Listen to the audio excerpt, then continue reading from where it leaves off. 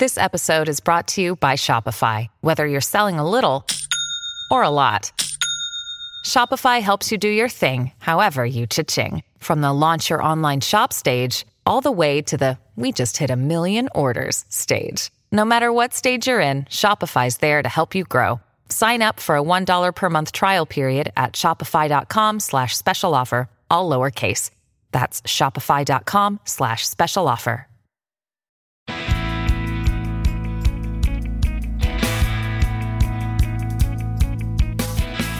Welcome to Puro Politics, the political podcast of the San Antonio Express News. My name is Gilbert Garcia, Metro columnist, and I'm joined by business editor and columnist Greg Jefferson, investigative reporter Brian Chasnoff, columnist editorial writer Kerry Clark. Against the backdrop of a brutal Russian invasion of Ukraine and coinciding with the first State of the Union address from President Joe Biden, Texas held its midterm primary election on Tuesday. And there were some pretty dramatic results. I think the one that we'll probably start with was the one that's attracted the most attention in this community, which is the race for Bexar County judge, the contest to replace Nelson Wolff, who's decided to not seek another term. And we knew that the Republican nominee for county judge would be Trish DeBerry, and sure enough, she is. But the real interest was the Democratic primary, where we had three formidable candidates. We had former district court judge Peter Sakai, state representative Ina Minhades, and former mayoral chief of staff Ivelisse Mesa Gonzalez. Everyone I talked to seemed to have a different prediction on how this was going to go. And I tended to think it was going to be, really pretty bunched up. As it turned out, we do have a runoff, but Peter Sakai, had a pretty strong plurality in this race. He got nearly 41% of the vote. Ina Minhades will be in the runoff with him. She got nearly 31% of the vote. Ivelisse Mesa Gonzalez was a pretty distant third at about 19%. Greg, looking at these results, is there anything that surprised you about what happened there?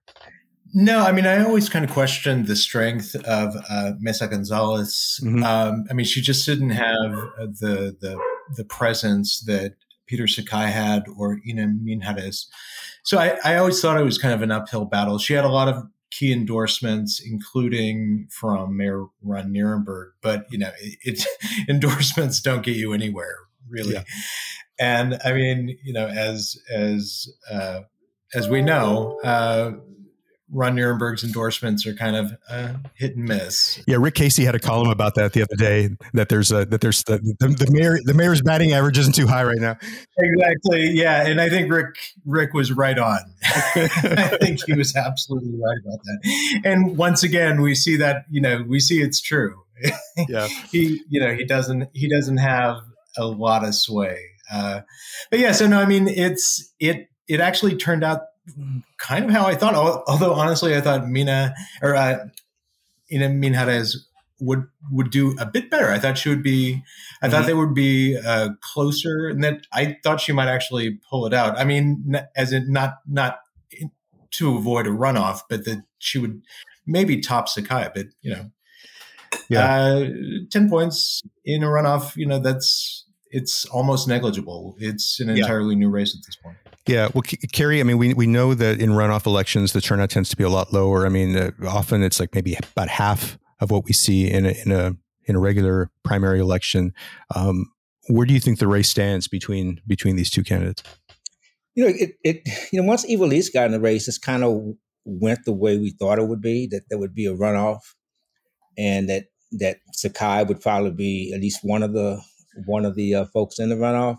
Yeah. I was surprised. Well, maybe not so much so that, I think it is because of greater name recognition that he got off to such an early lead in the early voting. I think it was at 43%. Mm-hmm. But if you also look at election day voting, he also had a better ground game than Ina and Ivelisse. Although Ina wasn't too bad either. So I agree with Greg. It's a totally new game. And again, this isn't a race where there's anybody that's polarizing. And I don't expect it to get particularly nasty, although you never know. Yeah. It's going to be fascinating. Yeah, it will be, because it's going to really be hard to find areas of disagreement between the two. So if you see negative campaigning, I mean, I'm sure there will be some of that happening, but it's hard to see exactly where they would go with that. One of the things that I kind of paid special attention to with all the primary races was mail voting results, because we know that that SB1 has really suppressed mail voting. I think it's discouraged people from doing it because they're worried that their ballot will be rejected. The whole process has become more difficult. So I've just kind of been paying attention to how different campaigns did when it came to mail voting, and Peter Sakai did well all the way around, as you pointed out, Carrie. I mean, he did well with early voting. He did well on election day, but with mail voting, I mean, that really stood out to me. He got like more than 52% of the vote, and so I think it's going to be interesting to see how that plays out. But I think that there were certain campaigns that you could tell put more of an emphasis on mail voting, and then some, which we'll get to later. I mean, that I think particularly on the Republican side, where they maybe there's some dislike for the whole mail voting process, and it probably hurt them in their campaigns. I wanted to talk a little bit about U.S. District 28, which was probably the race in Texas that was attracting the most national attention from what I could tell. And this is because you've got Henry Cuellar, a 9-term congressman from Laredo, who's kind of emblematic of maybe the old guard sort of centrist Democrat. His detractors would say corporate Democrat. And he was being challenged for the second time by Jessica Cisneros, an immigration attorney who is, has the backing of the Justice Democrats. Alexandria Ocasio-Cortez is a movement progressive. And so the sort of conflict within the Democratic Party to define what the party will be going forward. I mean, you couldn't have a better sort of a demonstration of that, and it's also generational. She's 28 years old, and he's someone who's been in politics for decades. The result is that we're going to have another round. We've got a runoff happening between them. It's a very close race. With the final numbers, we're probably still going to get some additional numbers, but it's going to be a matter of a few hundred votes between them out of nearly 50,000 cast. And so looking at this, I mean, this is. I think anytime an incumbent, especially one as high profile as Henry Cuellar, has to go through a runoff, it's a troubling sign for him.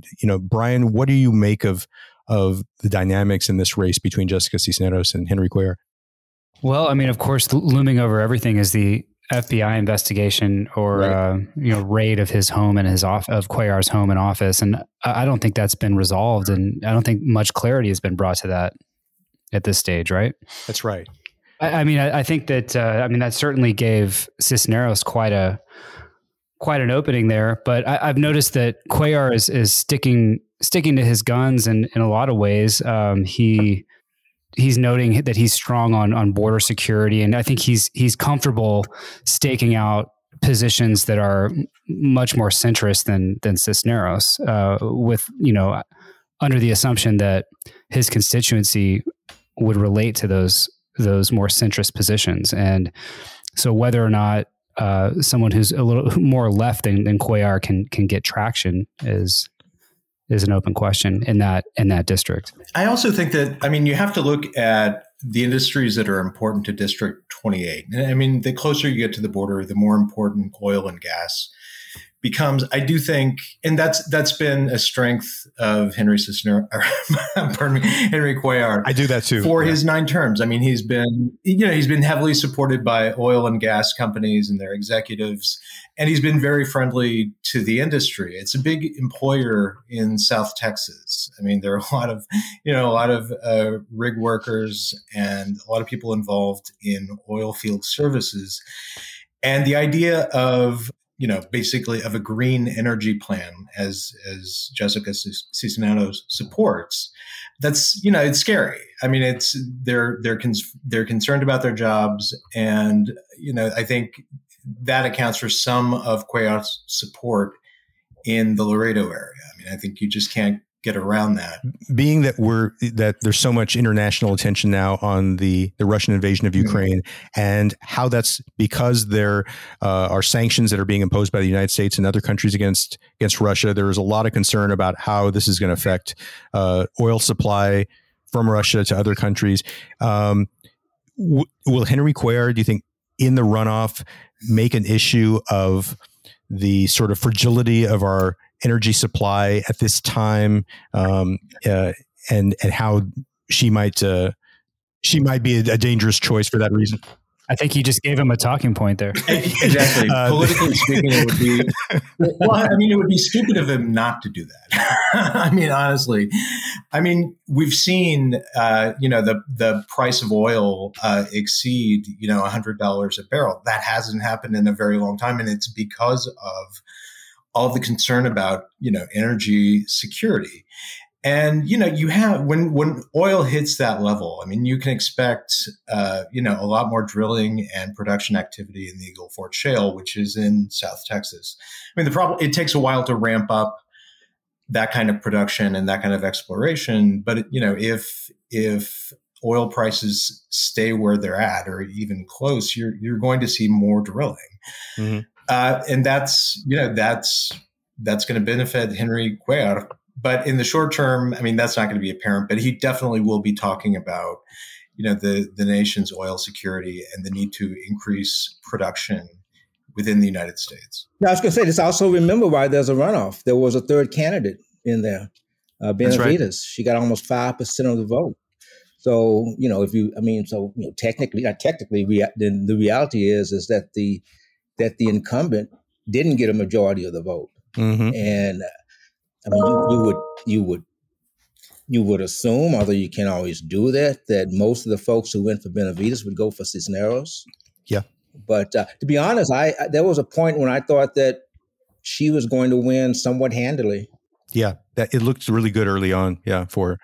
If she can't unseat him with an FBI search hanging hanging over him, I'm not sure that it's ever going to happen. If it doesn't happen this year and he survives, God bless you and good luck going into 2024. No, I think that's right.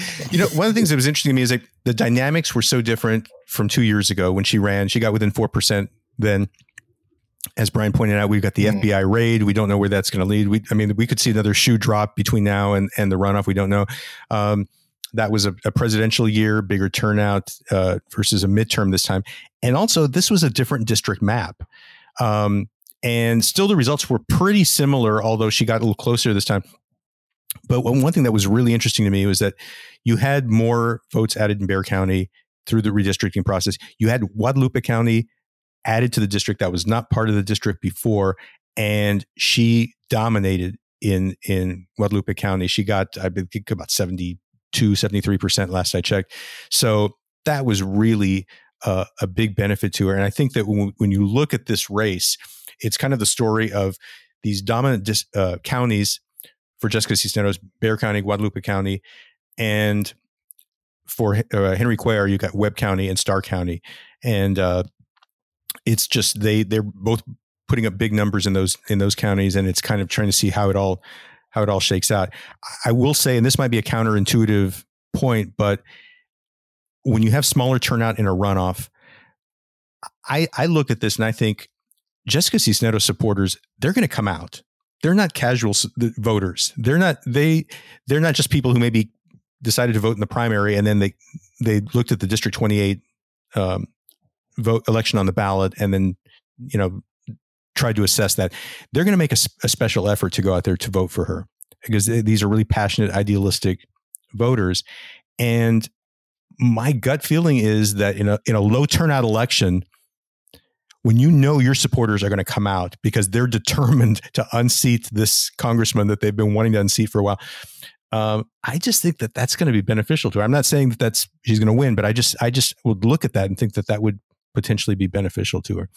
I think it's a great point, and it goes back again to what Greg said. I mean, if you can't take him out now, combined with the passion of her supporters, then she can never take him out. And I would say, I would guess that Cuellar is going to counter that with, probably a good deal of fear. I mean, we talked about how he's likely to talk about the importance of energy security. Is probably going to be a little more pointed than that, as in, hey, she's coming for our oil field jobs. She will be a jobs killer. I'm a jobs protector. I would just guess we're going to hear a lot of that coming from Cuellar's campaign. The other San Antonio based congressional district that we were looking at which was an open seat, U.S. District 35, the seat that Lloyd Doggett vacated. Yeah. This one was really a rout. Wow. Greg Casar, the former Austin council member, was running against State Representative Eddie Rodriguez and former San Antonio Councilwoman Rebecca Villagran. And Greg Casar got about 61% of the vote. His people in his campaign were very optimistic that he would do well, but they thought it could be kind of touch and go as far as whether he'd need a runoff or not. And that didn't happen. Rebecca Villagran was finished in third place at about 15.5%. Any thoughts on this? Anybody surprised? I think we all had a sense that he'd do well. Was anybody surprised by the outcome there? I was surprised by the margin. Yeah. I mean, he came out early, and he was. I mean, I think Greg Casar showed himself to be a very energetic campaigner. I mean, he seemed to be everywhere for a while. And like I said, he came out early. He lined up as many endorsements early on as he could, and he was just hungry for it. And I think I'm not surprised that he won with that. I am surprised that he got 61%. I'm not surprised that he avoided a runoff. He really worked it. Well, it's a Lloyd Doggett thing. Lloyd Doggett, as soon as he realized a decade ago that he was going to be representing a district that included San Antonio, I mean, he was you couldn't walk a block in San Antonio without bumping into him, And he and Joaquin Castro were that's right. it out for a little while there. Yeah, and so that's right. He was going to face Joaquin Castro, and so that for early on, and so he just worked San Antonio. And Greg Casar, he had a former San Antonio councilwoman on the ballot with him, and he actually was the biggest vote getter in San Antonio in that district. I think that said a lot. And then conversely, Rebecca Villagran, got about 5% in Austin. Was just did not really register in Austin at all, which is not a big surprise. But the fact that Casar, I think he'd been building, he had become kind of a progressive hero to a lot of people in the movement in San Antonio as well as Austin. So they knew him, and he put a lot of work into that campaign. I wanted to mention the race for Texas House District 122, which is the seat that Lyle Larson is vacating because he decided not to seek another term. And I mentioned this on Twitter last night, but I wanted to say it on the podcast too. If there was one candidate in this primary election that I completely underestimated, it was Elisa Chan, the former councilwoman, Northside. She left city council in 2013 to run for state senate, ended up losing in the Republican primary to Donna Campbell, had not been involved in politics for 8 years. I really did not think that she had a great chance in this race. There were four candidates. One of them, Adam Blanchard, had the endorsement of Lyle Larson. He did really well with fundraising. He's had a lot of support in the business community. He finished third. There's going to be a runoff, and it's going to be Elisa Chan. She got 37% of the vote, and Mark DeRazio, the former Republican Party chair, finished second with 27.5%. Brian, I look to you as the authority on Elisa Chan. And I thought it was interesting that that's maybe not the title that you want, but what help us understand. Well, I mean, that was one of my first columns when I began writing columns, I think back in 2012, was, someone leaked a secret recording of Elisa Chan at City Hall in a meeting with her staff, disparaging the LGBTQ community right before a vote on the city's new non-discrimination ordinance. And it's interesting how that is now a fairly prominent footnote to her career. I mean, it was mentioned in the story today, the election story. But I mean, like you said, it didn't seem to have much of a deterrent effect on voters. So And you know, I mean, as far as her, I don't remember her being beyond that, you know, scandal / controversy, whatever you want to call it. I don't recall her being a particularly effective councilwoman. I mean, correct me if I'm wrong, but she was part of the, you know, the conservative minority on council back then that that's right. could never really get much traction. Yeah, I mean, I think Julian Castro, who was the mayor at the time, I mean, I think he took extraordinary steps to marginalize her. And this was before, you know, the controversy over the recording. So, I mean, I think his strategy in containing her was pretty clear. And yeah, I mean, she wasn't very effective. Would she have been under a different mayor? Maybe. We'll not know. I mean, we'll never really know, I guess. Right. So yeah, I'm not. I mean. I did not follow that race very closely, so I don't know why she got so much traction in that race. Does anyone have any theories? I mean, it's a Republican primary. I mean, look at the state of the. I mean, really. I mean, honestly, look at the state of the Texas Republican Party, and can we really be surprised that Adam Blanchard didn't do as well as he did? I mean, you know, he was a moderate candidate.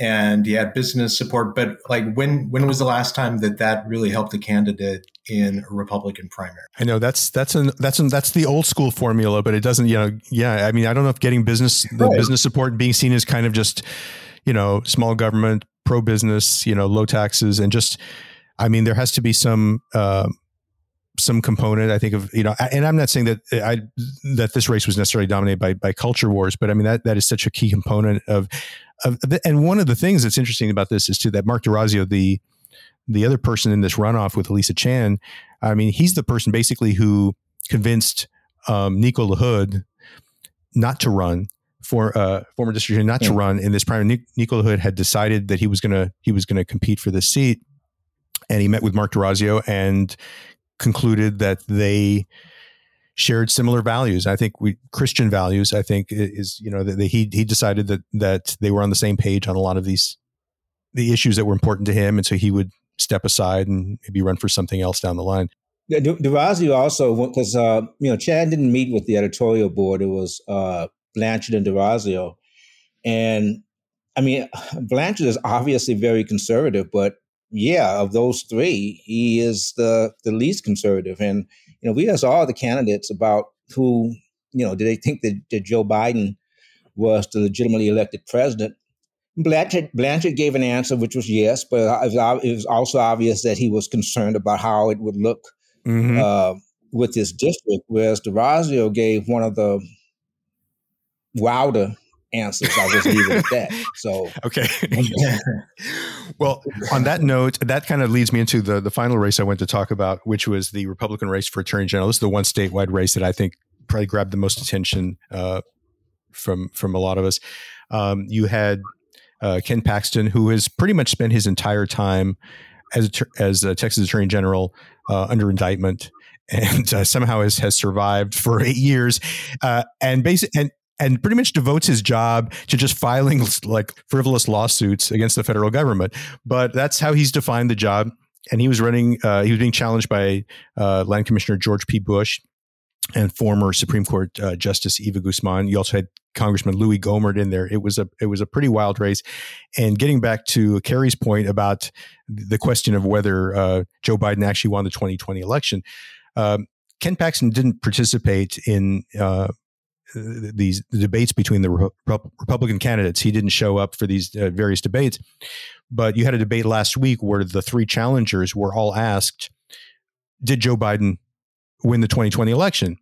And in one of the more depressing scenes that I've witnessed in politics for a while, you had George P. Bush raise his hand and said yes. I think he might have regretted instantly that he raised his hand. It might have been like the kid in class who raised their hand and then thought, I wish I hadn't done that.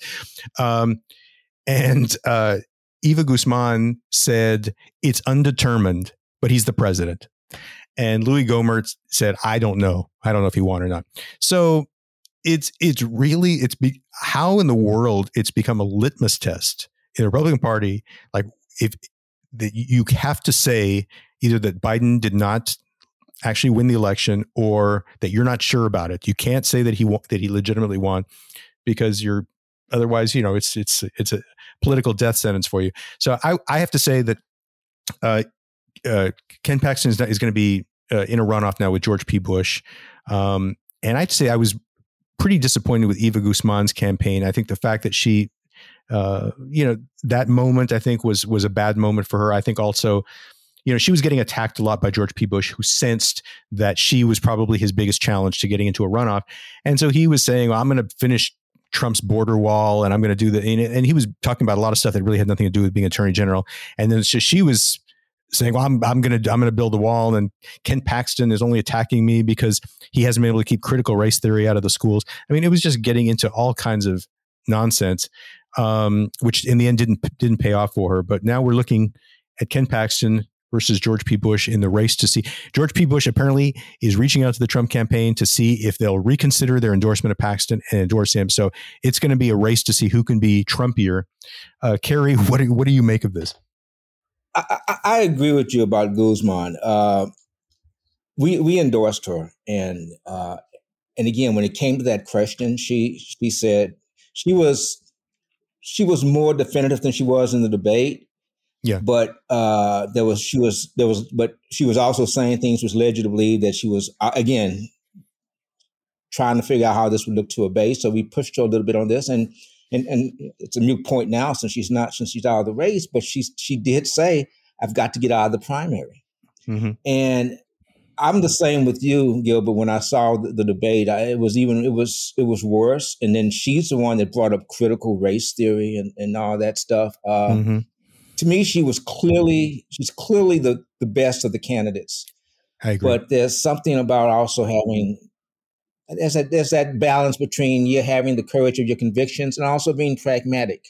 And I guess she went with being pragmatic, and it still didn't work for her. But it's laughable. It's sad, but it's laughable really that is. Ken Paxton is in the position he is.